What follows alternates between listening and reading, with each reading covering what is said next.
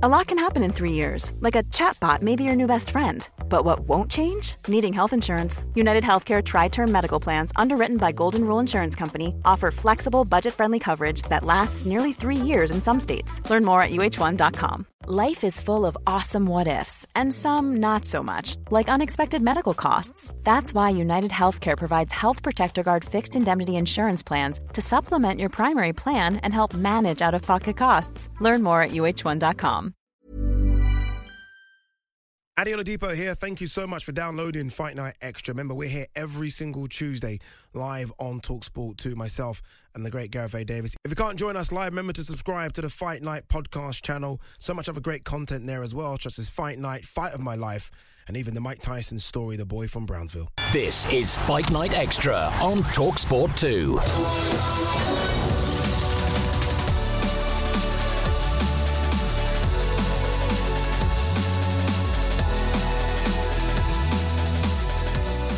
If you love your boxing, then this is most definitely the show for you. Find It Extra with myself, Adi Oladipo, and the great Gareth A. Davis. Today, we are going to be recapping Saturday night at the O2 Arena as Anthony Joshua made his return to the ring and picked up his first win since December 2020 by beating Jermaine Franklin on points.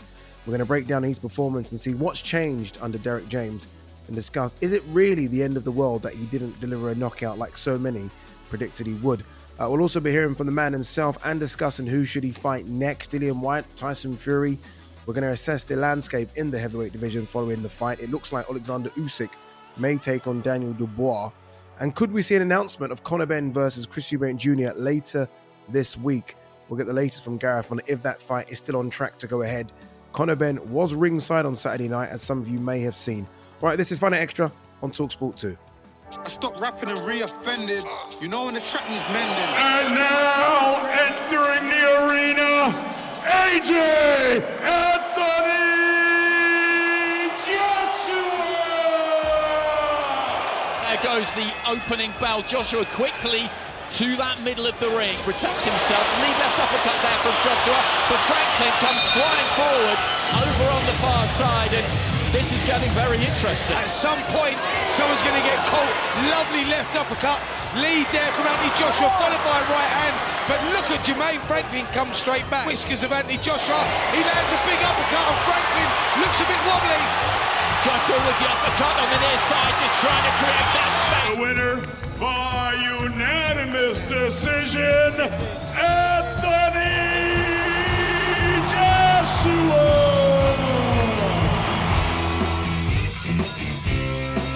Gareth, welcome, my man. How are you? You know, Gareth, I saw so many people on Saturday evening at the O2 Arena who came up to me and said, man, I love your podcast with Gareth A. Davis. We get a lot of love out there, Gareth. You do, and you know, we're very prominent now with TalkSport, and thanks to them and all the other things that you and I do. It is really nice to get into the milieu of these big fight weeks and feel and get the feedback from people, you know. And there's a lot of hate out there online and on the Twitter sphere, and sometimes now on Instagram. And you know, to be amongst the real fans, is fantastic. The people that pay money to go to the events, that want to be around it and want a genuine discussion. I mean, I had probably 25 discussions with different people on Saturday night. Some brief, others not. Some just got the microphone slapped. They didn't want to speak to me. But we'll go into that a little bit later about Mr. Conor Benn, of course. No, we certainly will. Let's talk about the big man, AJ. Firstly, great to see him back at the O2. We haven't seen the O2 packed for, if you like, a real boxing fight since what? Since the Misfits. Since the Misfits. Yeah, since the Misfits. But it's a different kind of crowd, isn't it, with AJ? But, I mean, you saw some celebrities ringside. That's what AJ brings out. What did you make of his performance, Gareth? I mean, you've been very honest with your assessment of AJ over the last couple of years. What did you make of that performance? I think I've been honest about my assessment with him since I've known him. And then that goes back to when he was 19, back in, you know, I first met him in about 2010. He's always struck me as an outstanding individual, an exemplary figure, a character who is totemic for the hipster generation, the early 30s generation. And one of my children is that age. And, you know, they're a very interesting generation. They've grown up. Every generation has its feel, and he's a superb guy. You know, there are aspects of his boxing, where he's questioning himself in really good ways as much as we question what we want from him. And look, here's my feeling about it. I'm really pleased he won. Mm-hmm. I thought it was a fairly dominant victory if you look at the boxing match. Yeah. Which one would have expected it to be. But I want to question, and I kind of think about it afterwards with a bit of dust settling, that he was with a new trainer for this fight, the third different trainer in a row for the last 3 fights. And first of all, I was penning a column Sunday by about midday, asking about where was the power, the destructive force, the knockout statement from the two-time former heavyweight champion. The power's there, we know that, but it's how he applies those punches, the strategy, the game plan, the big jab, and then obviously the 1-2, but where are the combinations? And he's definitely not, and I've said this a couple of times already, he's definitely not the guy who between 2015 and 2018 was a carefree wrecking ball who threw his hands and knocked out Dillian Whyte, or stopped Dillian Whyte, stopped Vladimir Klitschko, stopped Alexander Povetkin in that run of bludgeoning 7 of 8 opponents in a row. Mm-hmm. He's a different fighter now. Heavyweight boxing has always been about thrills and spills and about knockouts. The big men, more weight carries more power, underlining the laws of physics. And the thrill of heavyweight boxing has always been that excitement.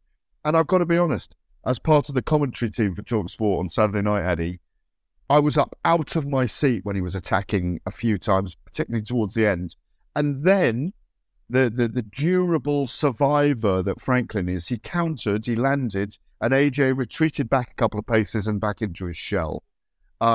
We saw the very best of Anthony Joshua at times on Saturday night. We saw his vulnerabilities. We saw the old AJ at times. We saw the new AJ. I do think it really is a new dawn. I think there's going to be an evolution with Derek James. And my feeling is, regardless of what they say, and I've always said this to you, and I've been around it for a long time, don't believe what they tell you, believe what you know. And my feeling is, because of his appetite to stay in this sport, they're not going to rush him into the big fights right now. Yeah, at times on Saturday, it was a safety-first approach from AJ. And that kind of confused me because, again, we all saw him at the weigh-in, the heaviest he's ever been. There's a lot of talk about Derek James being maybe bringing out a different type of aggression in AJ. So maybe they kind of tricked us. I expected an AJ to be almost pushing Franklin back to the ropes. There was times when they almost tied up and clinched up. And I was thinking, okay, this is when AJ is going to show him how big he is. I'm going to outman you, push you to the ropes and bash you up. And it never really came. And it was almost when Franklin made it into okay, let's just have it. Let's just fight. It was AJ that kind of said, okay, let's retreat a bit. Let's not get into this kind of fist fight. So that approach surprised me. And you said it there. This is the new AJ. And I wonder if this is just it. You know, we saw Klitschko morph into this after his couple of defeats against Lamont Brewster and Samuel Peter. And then Klitschko almost was like safety first. Let me just have a long career. And it was a very, very good career. And I wonder if that's now going to be the new AJ and whether or not fans are going to like to watch this new AJ. And that's key, isn't it? Because again, this is the guy that does stadiums and we just about did the arena on Saturday. So I think this is it. I think this is what this guy will be. Although I do want to see him with Derek James for 2 or 3 more fight camps and see, because I saw little improvements. Defensively, he looked quite good.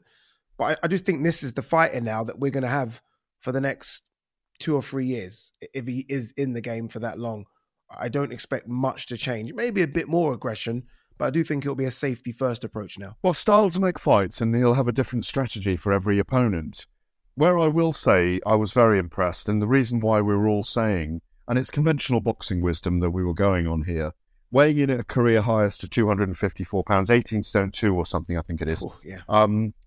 It had indicated that they hadn't been concerned about going for a long fight. But having said that, I thought his stamina and his fitness were extraordinary, by the way. There was no gassing midway.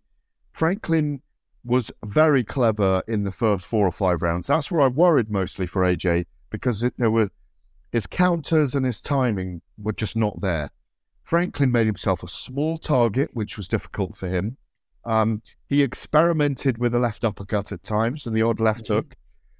But I don't know if this is just it. Look, against someone like Tyson Fury, if he steps in there, against someone like Deontay Wilder, against someone like Joe Joyce, he's got to meet them in the middle. He has no choice but to do that stylistically.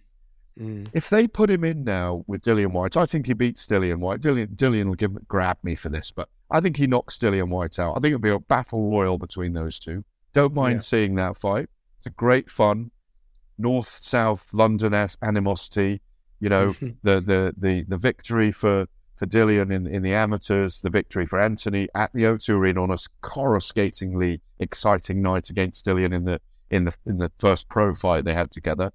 But it wouldn't surprise me, Eddie, apart from Dillian Whyte, especially as he's just signed a deal with DAZN, and they will have sighed with relief on Saturday night, as would have Eddie Hearn. Barry Hearn I spoke to, who was brilliant on it, and he was saying to me, let the market dictate. Don't rush. And he's right. He's been there a long time. And, you know, you don't have to do it all now. There's this great demand at the moment from every expert in every armchair. We want this fight now. We want that fight now. It wouldn't surprise me if they put him in with an Otto Wallin or a Tom Schwartz, taller heavyweights who are more upright. That would suit AJ for a couple of fights, you know? So he could impose the jab and he could go with them. As to your point about, because the stamina and fitness were I was very, very impressed with. I was also unimpressed with the way he behaved afterwards. I've got to say that. Just didn't get that. I still don't get it. He didn't explain it either, in my view. No. What I like about him is his ego is still strong. His ego and his desire is still strong. And while that's still strong, he can still rebuild and move towards those big title fights. Tyson Fury is an endgame fight. It's the richest fight that he can have. It probably makes him 50 million. Now, for a man who, I'm guesstimating, I have not looked inside Anthony's bank account. I haven't hacked him, put it this way. We hear this is a man with £100 million in his business, in himself. Plus. He doesn't need to do it anymore. I don't know if this is... There's a tentativeness. There are probably psychological scars there. A big knockout and those big hands landing and knocking someone out could change his outlook and change his perspective. Saturday night didn't do that for him. He was clipped too many times on counters. And as you've said and I said, he's retreated back into his shell. I like the feel of Derek James. I think he should have let him off the leash a little bit earlier. He was clearly fighting to game plan. But he's good for British boxing. He's good for the global scene. He's good for your job with DAZN. He's good for our jobs with TalkSport. He is a fascinating character. That was one of the most intriguing nights, even though it was underwhelming to a lot of us, even though you interviewed him in the ring, I interviewed him in the ring as well afterwards, within 20 minutes of the fight. That's a great privilege we both have. We felt his energy. We're one of 3 or 4 people that got to do it straight after the fight. It is a deep privilege in the sport to do that, because I genuinely felt his disappointment. Yes. Genuinely felt it really deeply. And I went with the team back to the Intercontinental, the fight hotel afterwards, and we were all there having a little drink afterwards. It was a hard night's work, a hard night's labour, and we all felt a little bit flat, and I reckon he did as well. Yeah, no, you are correct. Final one on this. I think, look, you've been watching boxing for nearly as long as I've been alive. Every time I see a fighter coming towards the end, they don't let their hands go as much. I remember Shane Mosley almost getting in position. I'm thinking, let your hands go. Klitschko against Fury, let your hands go. AJ's punch output has slowed down. It was there to see on Saturday. Is that a fear of what's coming back? So he's defensively got the high guard, or is that a case of overthinking? Like, you know, I'm overthinking what I'm doing. If I let my hands go, I'm not quite sure what's going to happen next. What is that? Well, I mean, sitting next to Spencer Oliver all that, Spencer knows him really well, and Spencer's obviously been in the ring, and I do my research and I do my student of the game stuff and talk to people, and it's just scar tissue. It's scar tissue from the career. It's scar tissue from psychological scar tissue that is there from being outboxed twice by Usyk, by being knocked down 4 times by Andy Ruiz, a smaller man who did that.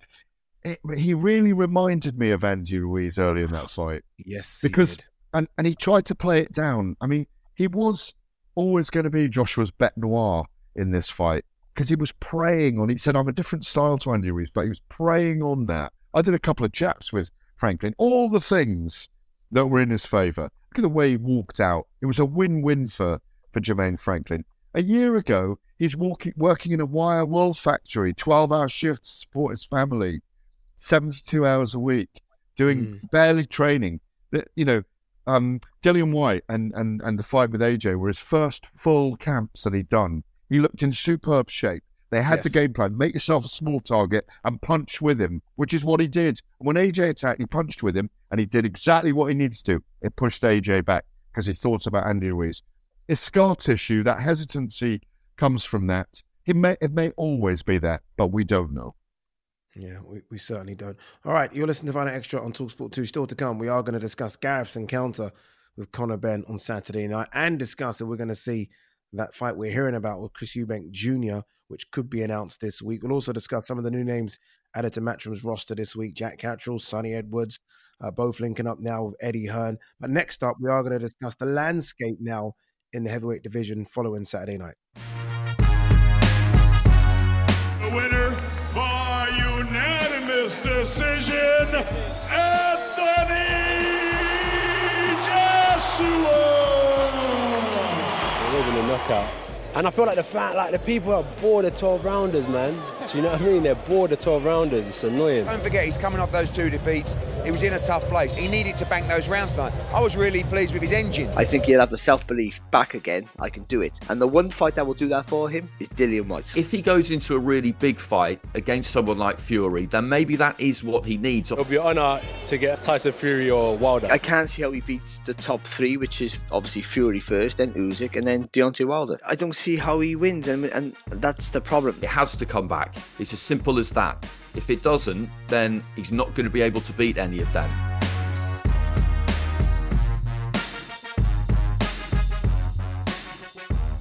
All right, Gareth, let's play matchmaker if we can for Anthony Joshua.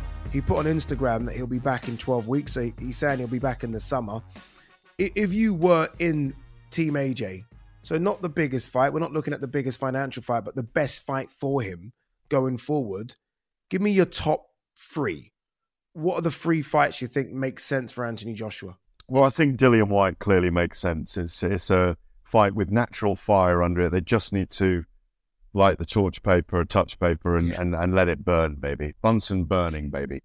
It really is. Dillian was there saying he'd lost the killer instinct, and it's all set up for those two to trade hands, trade leather, big time. AJ doesn't like him. Dillian, doesn't like Anthony Joshua. So that is a blockbuster in my view. They might be able to take it to a stadium in the summer. I'm not sure it's a Wembley Stadium, but it might be a stadium of sorts. But again, I don't think they'll take that to the O2 because it's bigger than that. They can build it. Tottenham, maybe? Tottenham, 60,000? Well, I mean, I don't know. I'm not sure. Because kind of half an hour before AJ walked in, I was talking about empty seats in there. Barry Hearn told me 14,000 out of 17,000 sold. Now, that was full when he walked out. Amazing atmosphere. Love it. Absolutely love it.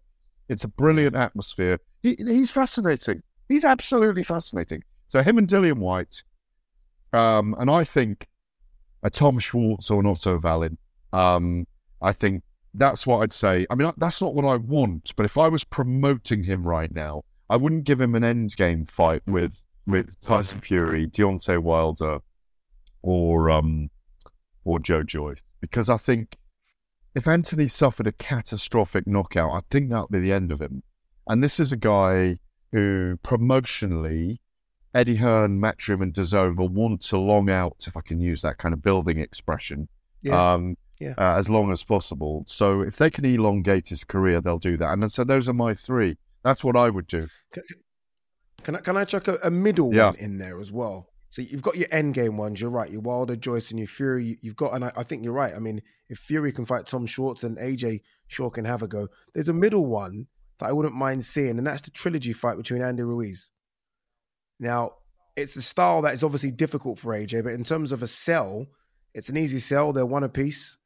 We know that Ruiz is a free agent, supposedly. You're shaking your head. You don't like that fight for AJ, do you? Stylistically, no, it's a little guy.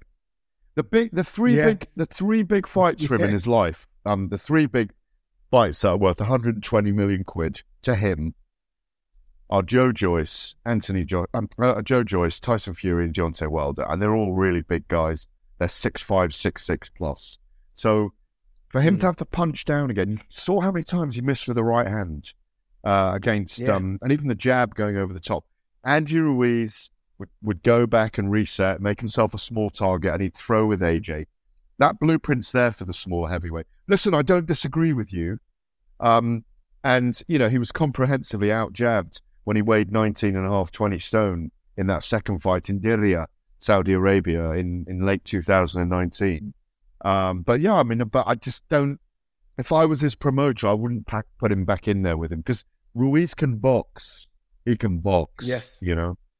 No, you're right. He really can. All right, that's Anthony Joshua out of the way. Obviously, the landscape in the heavyweight division's changed quite a lot in the last few weeks with the announcement of Tyson Fury versus Alexander Usyk being off. We are hearing about the WBA trying to make, or at least let talks begin between Alexander Usyk and Daniel Dubois. It's a fight I don't like for Dubois, but I understand why Dubois would want it. Why would you not? Why don't you like it? Why don't you like it? Make a lot of money. I feel like Dubois would convincingly be beaten. Convincingly. And you know what scares me about Dubois? I still feel there's a bit of scar tissue mentally from Joe Joyce. And I think I saw it against Kevin Lerena when he got clipped. And I feel like you could damage him early, and he's so young. You could damage him early if you put him in there with someone like Alexander Usyk that is still very, very special. And that's my only fear. Look, Dubois, he's got the engine, he's young, he's fresh, there's no fear got a puncher's there. Chance. He's got a puncher's chance. Yeah. He gets outboxed by Usyk and maybe even stopped if Usyk really goes for it. But he's got a puncher's chance. Let's talk about the lineal champion. Everyone else seems to have matchups that they're making. We're even hearing Deontay Wilder versus Francis Ngannou, for example. Usyk, we just spoke about Dubois, AJ White. We're not quite sure what's going on with Hrgovic, but there seems to be no dance partner right now for Tyson Fury. Does that mean Tyson Fury sits it out now, you're thinking, until November, No, December? it doesn't need to. Look, we've got a fight in 10 days' time between Joe Joyce and Zhilei Zhang. Joe. You telling me you think he fights the winner? He might. Oh. Yeah. I love it. I mean, if Tyson Fury fights Joe Joyce, take my money. Take my money. He fought in April last year, Wembley. He fought in December. Yeah. He doesn't need a fight till about, I think, July. Yeah, July? Exactly. Spot on. About July. And he'll have one in July because he's looking at Usyk in November, December in Saudi. Or Joshua, if Joshua wins a couple. I feel like you know something. See, when you do this, for those that are listening and not watching this, when you do this, your facial reactions, I feel like there's stuff that you know that's going on. Look at that little smirk. Well, this is why. I mean, in all jest, I when I was on the weigh-in show with White and Jordan last week, I was referring to Simon Jordan, who I think is great for boxing because he likes to pinpoint the holes in the sport, and there are a lot of holes in the sport. And I've been around those holes for a long time. I've been around them and reports on them, gone back to the hole. And it's very hard to change. That's why I called him the Cape Crusader last week, because he didn't mind at all. No, I saw his face change. Stop it. He's a big boy. He can take that kind of thing. It was a bit of fun. Listen, it's not like being called Roy Orbison or dressing like Shawadi. We know a lot of things that are going on in the backgrounds. And we don't always say them because we watch how the power broking and the chess game is going on. Not because we think that should happen, but that is what's happening behind the scenes. The pieces are being moved around. I think Usyk may end up fighting Deontay Wilder next, which is a fantastic fight. Yeah. But if Frank Warren and Krasiuk get it over the line, it probably will be Usyk and Daniel Dubois. But I know that they're having talks with Wilder as well. Do you think then that there's any chance, because some people have said, and again, you'll probably know more about this than I do, some people have said that Tyson Fury's people got on to Eddie Hearn immediately after the Joshua fight on Saturday and said, let's have a conversation, let's do something. Any truth in that? Is there anything in your wildest dreams that you can see where AJ goes straight in with Tyson Fury? In my wildest dreams, and I don't have that many wild dreams anymore, yeah? Certainly not in the heavyweight division, because it's very hard to predict when you move pawn to knight 3 or when you move bishop out to try and start the checkmate process. There's other moving parts as well. Other people are 5 moves ahead. So there's a lot of play going on at the moment. I in my heart of hearts, I would love Fury and Joshua to fight late summer at Wembley Stadium. And it'll be it'll be the richest pay-per-view we've had ever, the richest fight ever in Britain. But they almost need a 2-fight deal if one of them doesn't get knocked out. What? I don't think, unless AJ says, yes, I'm doing it, and this is an end game, and if I don't win this, or I get knocked out, or I get embarrassed by Fury, I'm done. Or if he takes his courage with him and he pulls off an amazing event and knocks Fury out, or Fury ages in that fight. Yeah, exactly. Listen, anything can happen in the heavyweight division. Anything can happen in boxing. I pick Fury to stop him. 8, 9, 10 rounds. Yeah. Pick him apart with a telescopic jab, confuse him, bamboozle him a little bit. Have a couple of hairy moments where Joshua thinks, bugger this, I'm going to give it to you. Yeah? And traps the aging Fury for a couple of moments with a few rounds. I want drama. Don't get me wrong. I want drama. Who doesn't? I think it's a little bit too soon in the end game if you look at the abilities at an elite level of the both men. So, look, it's fascinating. In my wildest dreams, yes, it may happen. But in my cynical mind that has watched boxing since I was 10, 50 odd years, I don't think it will happen right now. Yeah. Okay. Well, let's hope that in this occasion, could be wrong. Let's hope. We'll see. All right, you're listening to Fight Night Extra on TalkSport 2. Coming up, we are going to discuss Sonny Edwards and Jack Catterall linking up with Matchroom and what it does for their world title hopes. We'll also talk and have some big breaking news as well about a world title shot in the cruiserweight division for one of our favourites. But up next, we're going to see if a Ben Eubank Jr. announcement can happen this week. Jewelry isn't a gift you give just once. It's a way to remind your loved one of a beautiful moment every time they see it. Blue Nile can help you find the gift that says how you feel and says it beautifully, with expert guidance and a wide assortment of jewelry of the highest quality at the best price. Go to BlueNile.com and experience the convenience of shopping Blue Nile, the original online jeweler since 1999. That's BlueNile.com to find the perfect jewelry gift for any occasion. BlueNile.com.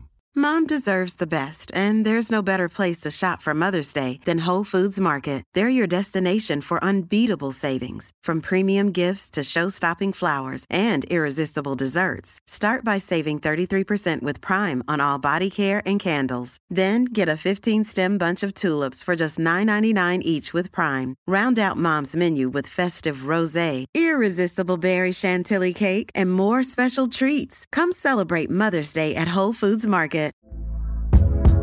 Hey there, it's Michelle Norris. I'm host of a podcast called Your Mama's Kitchen. When I travel, I'm usually looking for a way to find a taste of home when I'm not at home. And one of the things I love to do when I am at home is entertain. And Airbnb allows me to do that. When I was in California recently, I rented a house that had a great kitchen. And when we were sitting around the table, we're all thinking, we're in someone else's house. Someone could be in all of our homes as well. If you have a home, but you're not always at home, you have an Airbnb. Your home might be worth more than you think. Find out how much at airbnb.com/host.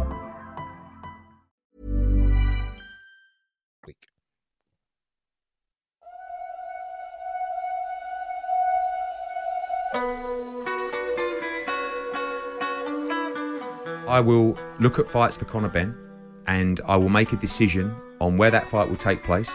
I will also actively speak to Conor and the British Boxing Board of Control about going through the process to ensure that he gets A, a fair hearing, and 2, he tries to be able to box in this country. The Ben matter is something that we have been approached on for the summer, still at very, very early stages. And, we're obviously looking at the whole situation, what's going on there exactly ourselves. But we have to focus just on Chris Eubank Jr. I want to make the Chris Eubank Jr. fight.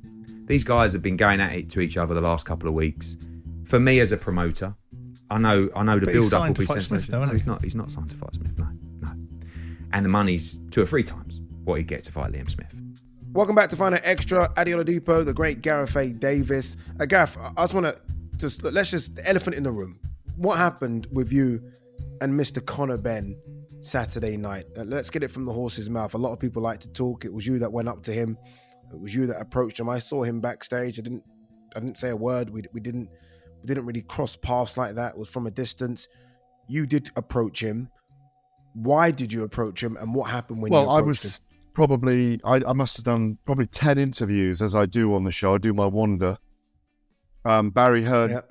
And by the way, that's a fantastic one. Honestly, I'll say it again for those that are listening at the back. What you do on a fight night is incredibly difficult to do. To go up to people and to get backstage and ringside and on the apron, and that there is as tough as it gets. To get people who are watching a fight and engrossed in a fight to then have a conversation with you. And honestly, I can't applaud you enough. I'm there watching you. I'm not watching the fight sometimes. I'm actually watching you. Like, where's Gareth? Oh, he's over there with who? Who's that? Is that him trying to get an interview with Wilfred Zaha? I find it fascinating. So well done to you. Listen, it's one of the most enjoyable aspects of my job because I'm using a journalistic, not taking no for an answer, which I'll come to in a minute. And and just feeling on. And we're on a big fight week when you've been around it all week. The red carpet on the Monday, press conference on the Wednesday, the weigh-in. You know all the protagonists. You've been around them and around them, around all the teams. And I know so many people, of course, in the whole industry. And I am so focused doing it, and I love it. And, going from Barry Hearn to Eddie Hearn. Well, I interviewed Eddie Hearn early on while he was watching the Ammo Williams fight. So we were kind of him up out of his seat, screaming at Ammo Williams, hey, by the way, looks terrific prospect. Yeah, and still prospect. So I'm wandering over to that VIP area. Thank you for reminding me the name of that footballer I interviewed, Wilfred Zaha. Crystal Palace, yeah? Well, I was able to do my imitation of Woy because, and I did it to him weirdly. I said, about Woy taking over as manager. Because I used to ghost Woy's columns in the Telegraph years ago, yeah? And so I always remember Woy's voice. Hello, Gareth, how are you? And because he's a fantastic man, Roy Hodgson. And it was lovely to meet Wilfred Zaha. And sitting 2 rows behind Wilfred Zaha, who thank you, Wilfred, for doing the interview. Everyone enjoyed it. Because I was told by the guys, you know me, I'm not a particularly big football guy. Why did he come off at half-time? Was he happy that Woy made him captain for the day? All of that kind of stuff. I spotted Conor. Well, it might have been the other way around. I'd been to Conor first. I saw Conor there. He'd taken his jacket off. He was in a singlet. Was you surprised he was there? No, because I don't want to get anyone in trouble, but while I was doing my research, someone said, someone's looking after Conor over there tonight. And I said, well, I'm going to go and speak to him. I haven't spoken to Conor for 6 months. I haven't spoken to him since I've reached out. Nothing back. Yeah. I've had a couple of exchanges with Tony Simmons, his trainer. So I went over. I squeezed between 2 rows. He was in VIP row 3. By the way, people said that was a dig at Conor, that he was in VIP row 3. No, that's just where he was. So, that's just... Yeah, but people said I was having a dig. VIP, it wasn't a dig at all. I really like Conor. I know his dad. Nigel's my age. No, you know what? It's funny you say that there is a bit of surprise that he wasn't in a ring next to Eddie, I think maybe. Thinking about it now, there is a bit of surprise that Conor Benn wasn't in a ring somewhere, I think. I'm surprised he went, frankly. I spoke about this in my other half, and we were really surprised that I think he had a lot. I'm going to say this about Conor. A lot of courage to go on the night. Listen, he's a terrific young man. I've had him in the studio at TalkSport. I think I've met his son. Victoria's wife's gorgeous. I've always really had so much time for Conor, and he was before the 2 clomiphene positives, he was on the way to being genuinely one of the biggest stars in British boxing. Anyway, to cut a long story short, Conor knows I like him. And when I went over with the microphone, I'm with Patrick D'Angelo, who does all the filming. Obviously, Patrick's filming it. We're live on air. And the boys say, where are you, G? Where are you? Ed Huntley, our producer. I said, I'm about 10 yards from Conor Benn. So they said, come on, take it off, go live. So I come up to Conor and I walk up to him and he's got his back to me. A huge security guard, 6'10", standing next to him. Massive. Yeah, he always snarls and growls at me. He's a lovely fella, but he's always got a snarl and a growl on his face. I don't even know his name, but he's always there. You know the guy. He's lovely. Yeah, I know who you're talking about. So he's turned to face me. Conor's turned around, and I've gone, and I put the microphone out, and Conor's put his left hand, and I think I've just swayed away as his, thankfully, the old reactions worked, swayed away as his left hand come out, and he's flipped the microphone bulb, and it's nearly knocked it out of my hands. It wasn't a violent act of aggression. It was don't put that in my face. I don't want to talk to you.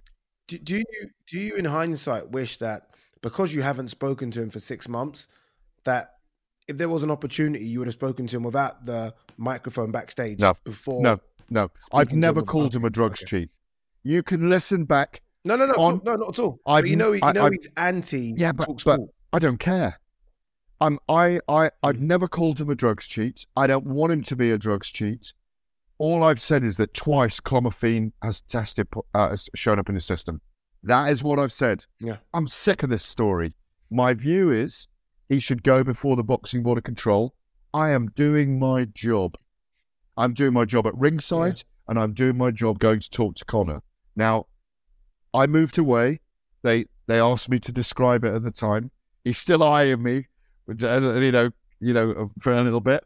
I'm keeping an eye behind me because I don't want to be grabbed by anyone. I'm just being aware in that moment. I'm live on air. Listen, I'm going to look after myself, because at the end of the day, we're in a boxing environment. I respect him, but I have a view on it, which is my job, But I went back to another interview, did that, went to another interview, came back and walked along the corridor, and there he was talking to a couple of fans. And then he did stop me, and we didn't record it. Oh. And Conor said to me, okay, I'm upset with you. I thought you were my friend. All the times we've been around each other, and I came to TalkSport, and, he talked about his mental health issues in that moment. And I did feel for him. I did not respond in any way because he was letting go. I don't have any animosity towards Conor. None. I wanted to clear his name. So, unfortunately, that was recorded then by people with cameras, And I just went back to carry on my job. Listen, I wish him well. I will be in Abu Dhabi covering that fight on June the 3rd. if he fights Chris Eubank or whoever. I think it's controversial. I've said the same to Eddie Hearn. I don't understand how you're going ahead with this. We don't know if it's Chris Eubank, but we hear it is. I need to. Well, he's going to have. It doesn't matter if he doesn't want to speak to me. How many people are going to be asking him that question when that fight goes ahead? Everybody in the 200 in the media. What are they going to do? Say you can't ask Conor that question. Why haven't you been in front of the Boxing Board of Control? Why haven't you been to them to clear your name? What do you think? What do you think? I've openly said that I think it needs to be cleared up before Conor Benn can fight again. I saw Robert Smith there, obviously General Secretary for the British Boxing Board of Control, and he kind of just whispered in my ear as well. He's like, look, it's not like he doesn't want Conor to fight. He loves Conor. Exactly. He wants Conor to fight. He's a big fan of his Conor. But it sets a precedent, doesn't it? It's something that needs to be cleared up before Conor can get back in the ring. What would you have done if you'd gone to interview him and he'd done the same? Would you have tried to go back again? Why didn't DAZN say go and speak to him?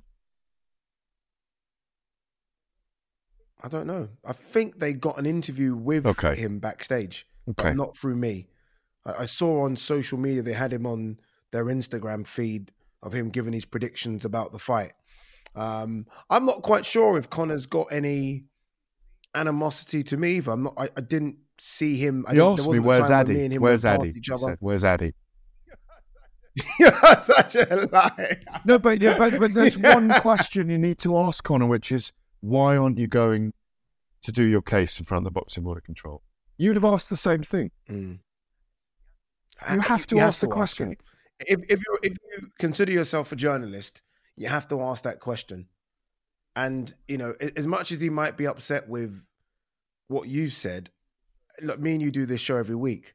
I mean, I don't think you said anything bad. And I'll say this now. I think look, others on this station have maybe gone a lot further. I don't think you are that. So when he flicked the mic away from you, I almost feel like it was to talk sport. That's what I took it as. And if he did do it at me as well, then as he said he was upset with me, then that's fine. But he can be upset with me. I have no issue with that. I wish him well. It's as simple as that, It is. Okay. Let's see anyway. Let's see if we get an announcement. Do you think it will be Eubank Jr.? Yeah, 100%. I'm hearing he's 100%. Asking for very, very big money. That is a massive, controversial, very watched fight, by the way, if and when it happens. This is it, isn't it?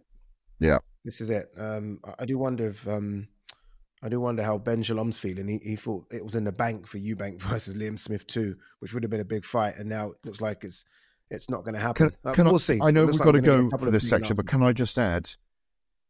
I do feel there's something ethically and morally wrong about this fight taking place in Dubai. That's all. I'm going to be there covering it, because if a tree falls in the forest, does it make a sound? We need to be there to report it, like you do at war. There's something. It's skirted the loopholes. That's all, and that's what concerns me. And I'm happy you just mentioned this as well. What you just said there, but I will be covering it because I think boxing fans don't understand that. It's because you are not approving of it doesn't mean you don't. I'm not going on a holiday. I'm not going to watch the fight to go on holiday. It's a job. It's not because I'm getting VIP ringside seats. It's my job, and I think you watching it and covering it doesn't mean you're giving it the thumbs up. It's just I've got to do it. So yeah, I'm happy that you mentioned that.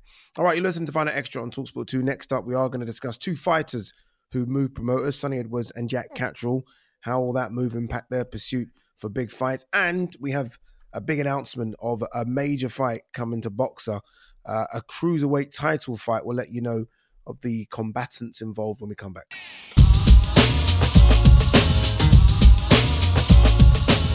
Welcome back. You're listening to Find Out Extra on TalkSport 2. Myself, Adi Oladipo, the great Gareth A. Davis. Gareth, let's start with the big news that you've got for us concerning a cruiserweight world title fight. What can you tell us? It's a brilliant fight for British boxing fans. Lawrence Okolie is going to defend his WBO cruiserweight title against Chris Billam-Smith at Chris's home, Bournemouth Football Stadium. Okay. Brilliant, as far as I'm concerned. Yeah, no, that's what Chris Billam-Smith's been asking for, isn't it? He's been asking for the opportunity to go and fight at the club that he supported since a kid. Stranger, isn't it? I mean, two friends. I'm guessing they were kind of friends, right? Both trained at the time by Shane McGuigan, and now they're going to get it on and fight. I mean, Lawrence Okolie asked, look, you guys were laughing at my performance recently. Who wants the smoke? Come and get the smoke. And Chris Billam-Smith has put his hand up and said, I'll take it. Do you give Chris Billam-Smith a realistic chance? Yeah, he's the number 2 challenger for the WBO. David Lyde was the number 1 challenger. I think maybe he's moved up to number 1 now. Richard Riakporhe's number 3. I think, do I give him a chance? Yeah, I do give him a chance. Billam-Smith's improved. He's game for a battle. He's going to give Lawrence a tough night. There's no doubt about that. Lawrence is coming off the back of that. I'm not sure if I said it on the show, but Johnny Nelson used to be told that he stank the place out when he was cruiserweight champion, over 13 defences in 7 or 8 years it was. But as Johnny rang me today and he said, it's brilliant. Everybody's saying Lawrence Okolie stank the place out more than Johnny Nelson now against David Lyde. So I no longer hold that trophy. But I think Lawrence Okolie and Chris Billam-Smith will be an altogether different fight. I'm going to give Billam-Smith a... Chris Billam-Smith he will make him fight. He will. That's right. He's grown in stature, Chris. I remember speaking to Chris probably about 5-6 months ago. It might have even been longer, before Lawrence Okolie left the Shane McGuigan gym. Obviously, Chris Billam-Smith works for Shane McGuigan as well, doesn't he? And they were really good pals. They sparred, hundreds of rounds together. And I just suspect that, I don't know if it's hundreds of rounds, but they've obviously sparred together.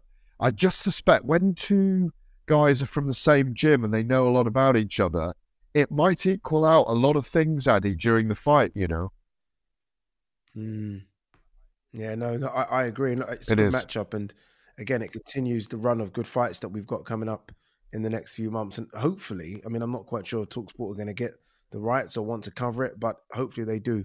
And we can see Gareth A. Davis down the South Coast. Shirt off on the beach in the afternoon before the fight, arm wrestling with you. Oh, no, it'll be a Sky. No, you won't be there because it'll be Sky and Boxer, won't it? It'll be Sky and Boxers, unfortunately. Unfortunately, I won't be there. That was a little jab there. Let's talk about the 2 signings that Matchroom announced, the 2 big ones. There was a third, that was Shannon Ryan.